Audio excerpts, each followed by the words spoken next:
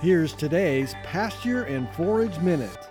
Pastures and hay meadows provide higher quality feed, are more productive, and require fewer inputs when they have a good forage legume growing in them. Outside of moisture, nitrogen is often the most limiting nutrient in pasture production.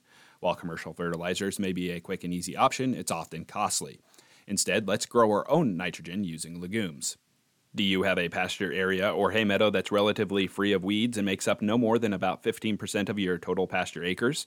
If so, here's what I want you to do. From now until the grass grows no more this year, graze it hard. Grub it down and then graze it some more.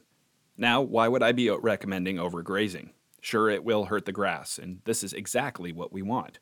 Next spring, you'll interseed legumes like red clover, white clover, and alfalfa into that grass to make it a more nutritious and productive stand. We might even consider a winter frost seeding if conditions are right. The biggest challenge when establishing legumes into a grass sod is competition from the existing grass on the new, slow-growing legume seedlings. Anything you do to reduce competition and slow down grass growth will help.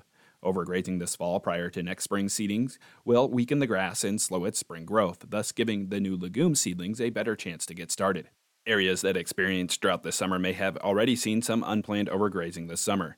Interseeding may be a way to make some lemonade out of that particular lemon. Of course, all of this depends on moisture next spring to work. While we're at it, let's collect some soil samples as well, analyze them, and apply any needed fertilizer.